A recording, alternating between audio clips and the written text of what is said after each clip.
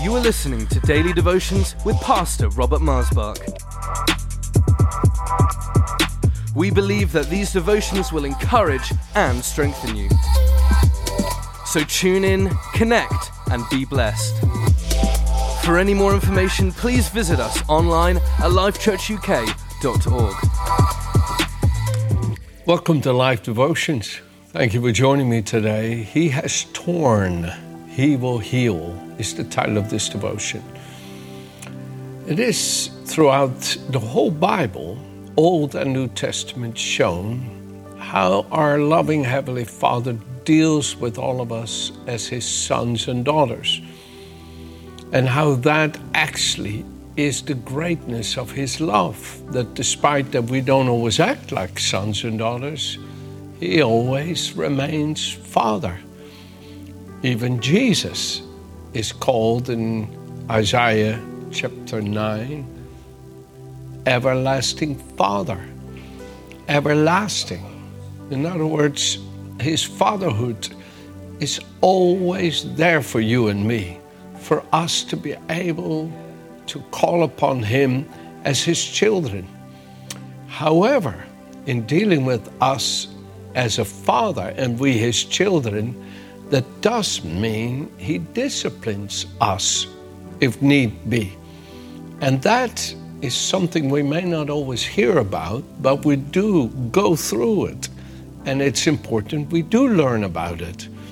And so I want to start with you in one of these phenomenal chapters in the Bible, Hosea chapter 6. But the last verse of chapter 5 is where I'll start, in Hosea chapter 5, verse 15.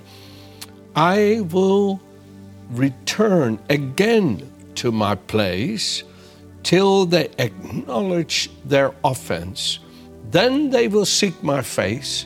In their affliction, they will earnestly seek me. So what the Lord is saying, I will withdraw to my place. Then they begin again to feel the frailty of their person without my manifest presence, and the afflictions that brings about without me, so that they will again realize the importance of my presence. That is one of the life's lessons from the Garden of Eden, where Adam betrayed God by disobeying His command, by eating of the tree of the knowledge of good and evil, and became separate from God and became self-conscious instead of God-conscious, and became subject to that over which he was to rule, the earth, which of course his body was part of the earth. And you could see how the earth is affected by the life that is lived on it. Many times people think that the only reason the earth is having its contractions is because of some of the ways of man, but it is the real nature of sin that causes the earth to convulse and start embodying that very lifestyle of godlessness. And you could see throughout the history in the Bible that when God's people returned to the Lord, the land became blessed and the land began to prosper. And here the Lord says, I will withdraw my presence so that in their affliction of their own frailty, they will again return to me and realize without me, life is miserable. And then look what it says in chapter 6, verse 1. Come, let us return to the Lord, for He has torn, but He will heal us. The title of this devotion. He has stricken, but He will bind us up. After 2 days, He will revive us, and on the third day, He will raise us up, that we may live in His sight. Let us pursue the knowledge of the Lord. His going forth is established as the morning. He will come to us like the rain, like the latter and the former rain in the earth. You can see here how they knew about God's faithfulness and how gracious He was by always being there for them, but how their own hearts were wayward. And you see, we could look at the wayward heart of others and maybe, and in some ways, rightfully so, be critical. However, Jeremiah shows in chapter 17 of Jeremiah that all of our hearts have the nature of sin in it in departing from the living God. And here, Jeremiah shows us what is the real answer for that wayward heart, for that heart that withdraws from God and then begins to have all of its troubles. Look what it says here in Jeremiah chapter 10, verse 23. "O Lord," Jeremiah is praying, "I know the way of man is not in himself. It is not in a man who walks to direct his own steps." The Amplified would say it this way, or the Living Bible says, "Lord, even when I'm at my best, I make a mess of things. Oh Lord, correct me, but with justice, not in anger, lest you bring me to nothing." Correct me. The Amplified will help us kind of realize what he's saying a little bit better here in verse 24. He says, "Oh Lord, correct, instruct, and chastise me." That word correct also means instruct or chastise. "But with judgment and just measure, not in your anger, lest you diminish me and bring me to nothing." I love it the way it says it in the Living Bible. It says, "Lord, correct me, but be gentle." Be gentle. Discipline me, Lord. Help me to stay on the right path. Don't hand me over to my own ways. Don't let me make a mess of things because of my own wayward thinking and feeling. Help me, Lord. You see, friends, this is such a godly thing to pray and to believe that God wants to help us. I love Job, who's such an inspiration to Virginia and me. We cannot compare the trials and sufferings we've had in our life to those of Job, but we sure learn from him. We learn from him and how he walked through those trials and how he loved God and was faithful to him and kept believing in God despite his circumstances. And it says here in Job chapter 5, verse 8, "As for me, I would seek God, and to God I would commit my cause, who does great things and unsearchable, marvelous things without number. He gives rain on the earth. He sends water on the fields. He sets on high those who are lowly, and those who mourn are lifted high." Verse 17 of Job 5. "Behold, happy is the man whom God corrects. Therefore, do not despise the chastening of the Almighty, for he bruises, but he binds up. He has torn, he will heal." The same thing. He bruises, but he binds up. He wounds, but his hands make whole. He shall deliver you in 6 troubles. Yes, in 7, no evil shall touch you. In other words, and that's quite a common statement throughout the scripture. It says David says in Psalm 37, verse 23, "The righteous may fall 7 times, but they shall arise. And even though they fall, they shall not be utterly cast down, for the Lord shall uphold them." You see, dear friends, all of us have that kind of heart that fails. You see, you can't lean and depend on your own understanding, Proverbs chapter 3 says. And in Proverbs 3, he says the exact same thing that Job is saying and that David says. In Proverbs 3, he says, "Trust in the Lord with all your heart. Lean not on your own understanding. In all your ways acknowledge him. He shall direct your path. Do not be wise in your own eyes. Fear the Lord. Depart from evil. It will be health to your flesh and strength to your bones, and so forth. My son," verse 11, "do not despise the chastening of the Lord, nor detest his correction. For whom the Lord loves, he corrects, just as a father, the Son in whom he delights. You see, that statement we see throughout the whole Old Testament, but not just the Old. In the New Testament, the Lord says it several times through his servants, how those whom he dearly loves, he corrects. He corrects them. It says here in Revelation chapter 3, Jesus himself is saying, here in chapter 3, verse 19, he says, those whom I dearly, Jesus saying, and tenderly love, I tell their faults. I convict and convince and reprove and chasten. I discipline and instruct them. So be enthusiastic and in earnest and burning with zeal and repent, changing your mind and your attitudes. You see, when the Lord is in the trial, because you submit yourself to him in the trial. You see, not every trial, every trouble, every hardship is from the Lord. Many of them are our own doing. Some of them are the devil's doing.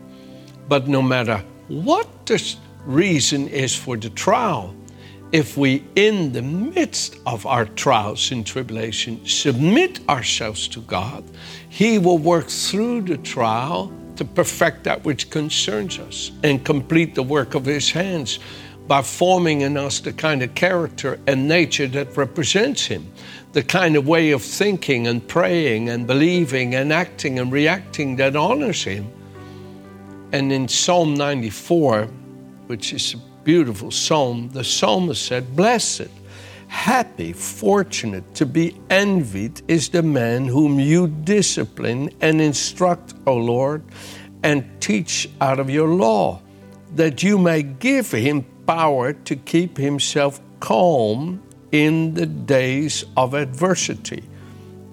You see, God wants us, by our yielding to him, to receive in us from him the kind of stature that gives him glory in the midst of our challenges and troubles. You can see the man who's been disciplined, trained, corrected, directed by the Lord, by how he carries himself in the days of his adversities and trials. Because one of his first reaction to the trial is to wholly rely and depend and trust in the Lord for all, and to completely expect the outcome to be according to the working of his mercy and grace. While the outcome is not visible and often obscured by the circumstances, the heart knows that God knows the end from the beginning, and that all our future is in his hand. David says, all that I am and all that I have comes from you, Lord, for you give me all that I need. My future is in your hands. You see, there's this spirit of faith that God wants to see in us when we go through our challenges. And it is not an Old Testament way of God's dealing with us. No, it is God, who is the Father of us all, who deals with us as with sons and daughters. And so discipline, correction, like I read to you from Revelation 3:19, where Jesus says himself, those whom I love, I correct, I discipline, I tell their faults, I convince, I convict, I reprove, I correct. And many times, friends, these corrections come to us when we're going through trials and through hardships. But then I love what it says there in Psalm 94. Lord, you discipline me through your law. You see, God can bring a word to you that begins to weigh on you and begins to affect the circumstances of your life, where you are forced to decide if you're going to go God's ways or your own way. You're going to have God's will or your will. You're going to have what he works by his Spirit or what you insist on by your own desires. And this is where the nature of man is changed, where God disciplines by the working of his grace to conform us to his word, to his Spirit, to his life. And here in Hebrews chapter 12, it talks a great deal about God's disciplining us as his beloved children. First, we see the example of Christ in chapter 12, in the beginning there of chapter 12. And then he says here in verse 5 of Hebrews chapter 12, he says, and you have forgotten, excuse me, the exhortation which speaks to you as to sons. My son, he's quoting from the Old Testament, that is in that's in Proverbs 3 that I read to you. My son, do not despise the chastening of the Lord. That word chastening is the word discipline. Nor be discouraged when you are rebuked by him. For whom the Lord loves, he chastens and scorches every son whom he receives. Scorches. That's a strong word. Scorches, my goodness. Some of us, we only think that the only way God can deal with us if it's all just smooth sailing. No, friends, we sometimes need the Lord to deal with us in the way we need to be dealt with. It says here, he punishes, even scorches every son whom he accepts and welcomes to his heart and cherishes. So if you endure chastening, God deals with you as with sons. For what son is there whom his father doesn't chasten? But if you are without chastening, of which all have become partakers, then you are illegitimate. Again, but if you are without chastening, of which all have become partakers, then you are illegitimate and not sons. Furthermore, we have had human fathers who corrected us as we paid them respect. Shall we not much more readily be in subjection to the Father of spirits and live? For they indeed for a few days chastened us as seemed best to them, but he for our profit, that we may be partakers of his holiness. No chastening seems to be joyful for the present, but painful. Nevertheless, afterwards it yields the peaceable fruit of righteousness to those who have been trained by it. Now, meditate on these few verses here in Hebrews 12. I want to close with you from Isaiah 57, please. And I want you to see something that I believe is a very important lesson in how God deals with us, but also when we are an instrument for another person's correction, that we have the right way of thinking about this. You see, some 34 years ago, in this coming April 2023, Virginia and I will have been married for 40 years. But some 35 years ago, we were going through difficulties in our marriage that were painful. And Virginia couldn't bear my moments of upsetness as I had some anger issues. And I said to her, yes, I agree. I repent of being this way. And like Paul in Romans 7, I know to do good, but don't. And I know that's bad, but I do it. Oh, wretched man. I said, yes, darling, I agree. It's wrong. I react that way, and I utterly repent. But you see, friends, to be sorry and remorseful is only the first step, and it's an important step, as you read in James chapter 4.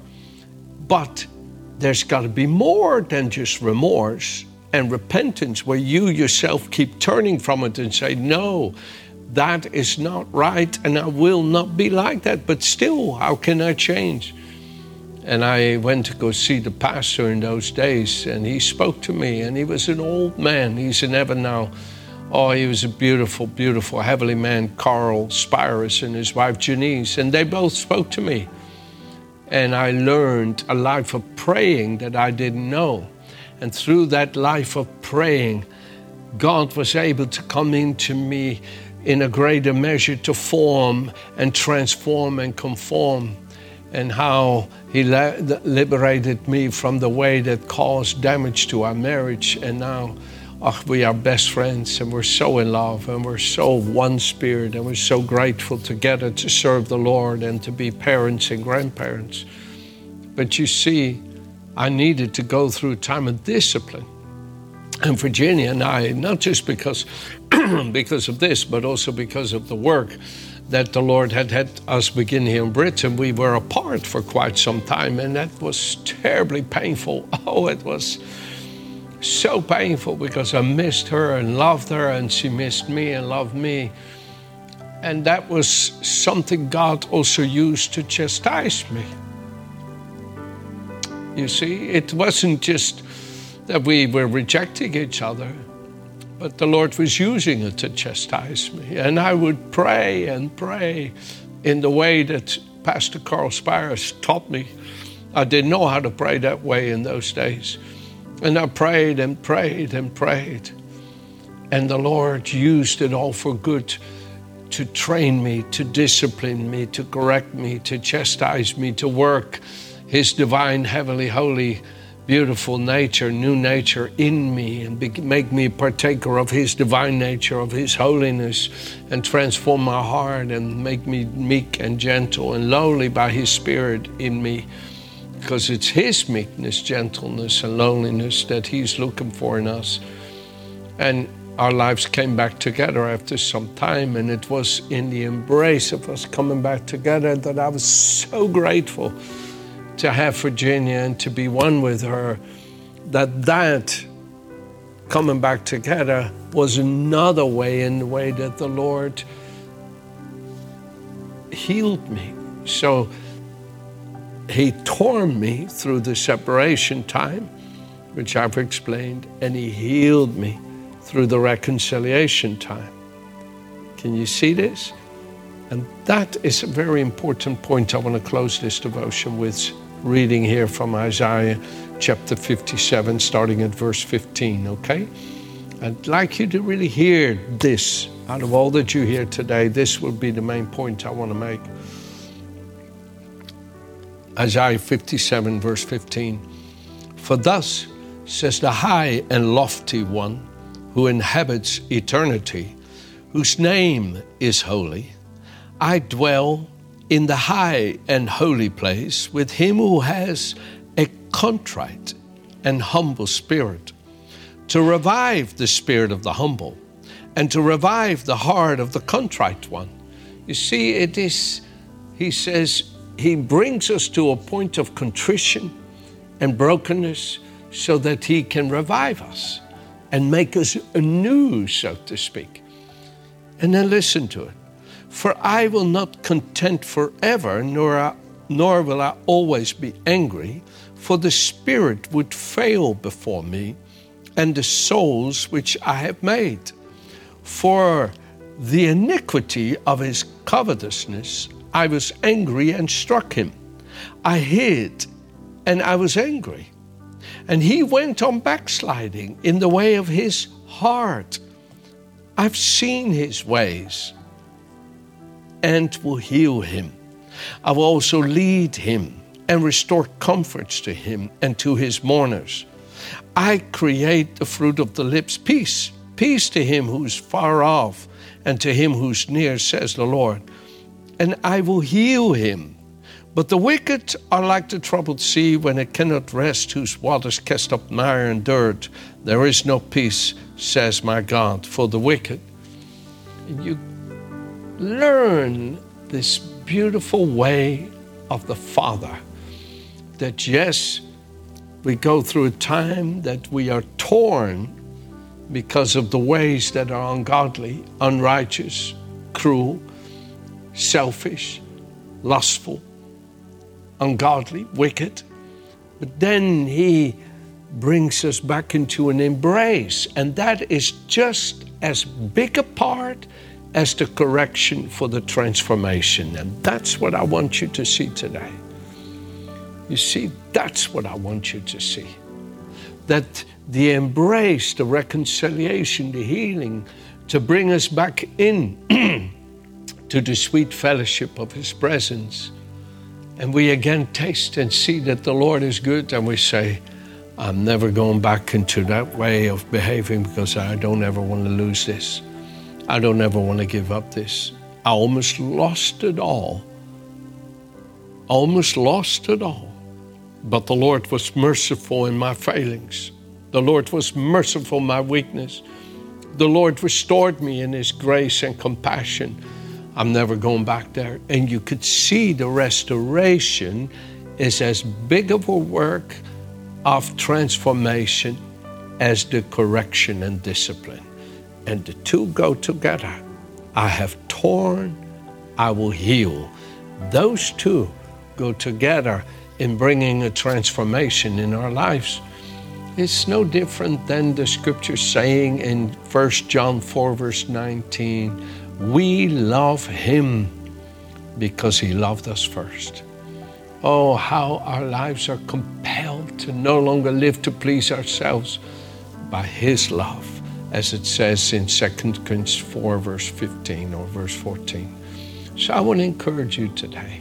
Take this devotion and maybe listen to it a few times. Meditate on some of these scriptures, and you will see the higher, lofty one, the Holy One who inhabits eternity, is ready to heal your broken heart and your contrite, bruised because of sin spirit, that you're so broken that you say, never again, Lord, do I want to go back to this way of thinking, talking, acting, or behaving.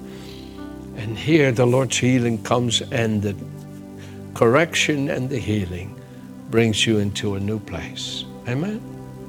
Have a good day.